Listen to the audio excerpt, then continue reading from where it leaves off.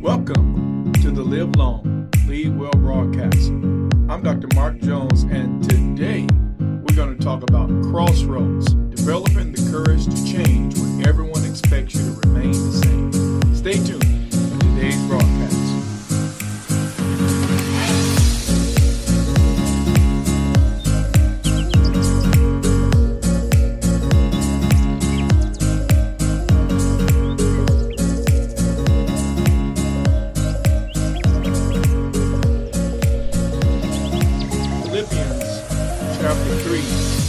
Verse 13, Brethren, I count not myself to have apprehended, but this one thing I do, forgetting those things which are behind, and reaching forth unto those things which are before. I press toward the mark for the prize of the high calling of God in Christ Jesus. Crossroads, developing the courage to change when everyone expects you to remain the same. Welcome once again to the Lead Long, Lead Well broadcast. I'm Dr. Mark Jones, and that's what we're going to talk about today. We're going to talk about the fact that I know that there are some of you that are at a crossroads. You know that you've got to go a new direction. You know that you've got to stop doing some things that probably worked in past seasons, but you know won't work for where you are going next. So we're going to talk about how to know you're at a crossroad, how to gain the courage necessary in order to disappoint everyone else or anyone else so that you can move into that which will bring fulfillment in the next season of your life. You know, it's just true. There are times when everything within you knows that it's time to change direction. You know, for many of us, the most significant issue or the main issue is that changing direction is going to disappoint someone who depends upon you remaining the same. You know, there are times when the truth of the matter is your consistency has become someone else's comfort zone. I'm going to say that again. There are times when your consistency has become someone else's comfort zone. And so it would not benefit you to remain the same, but it would not benefit them if you decided to change. So we're going to talk about it today. So first of all, when you're at a crossroads, you got to really do some introspection and really examining how you really feel about where you are, and be honest about your feelings, be honest about your level of contentment, be honest about whether you sense that the grace is upon you or not to do what it is that you're doing. So every crossroad must begin with some introspection. You know you're at a crossroad when the consequences of remaining the same are greater than the potential emotional harm that will come from moving into the unknown. I'm going to say that again. You know you're at a crossroads when the consequences of remaining the same are greater potential harm emotionally than moving into the unknown. In other words, whenever you know that it's going to cost you emotionally to stay in the same position, you know you're at a crossroads. Now, the second thing that you got to really begin to do at a crossroad is realize that commitment to change is, in fact, commitment to the evolving will of God. So we're not just changing to be changing or changing because of randomness, but God remains the same.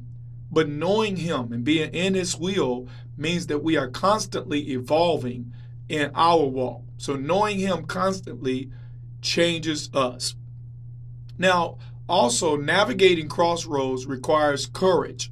In other words, you have to have confidence that your steps truly are being ordered by the Lord. You know, we quote that scripture, the steps of a good man are ordered by the Lord. But have you ever thought that if you believe that, then you'll go ahead and take the step, believing that this very step I'm taking right now is being ordered by the Lord? Now, another thing that's critical to navigating crossroads is that you look out for tour guides. I'm going to say that again. Look out for tour guides. God will always send someone who knows the way into your next dimension.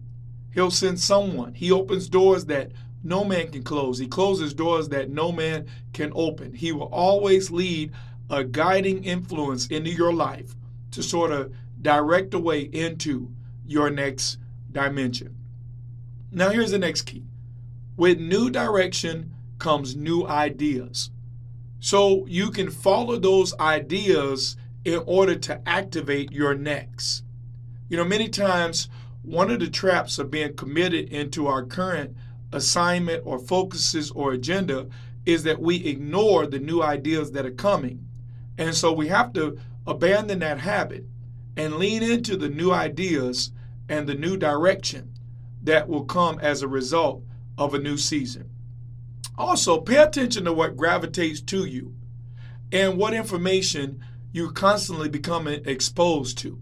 That's another indication that you are at a crossroads and that it is time to go another direction. Now, this is another critical step. Lose your need to explain everything to everyone. Remember, not everyone needs an explanation of why you are doing what you are doing with your life. The people who really, significantly matter to the way your life flows, people whose lives are going to be dramatically impacted, may need an explanation. But not everyone needs an explanation as to why you are moving in a new direction.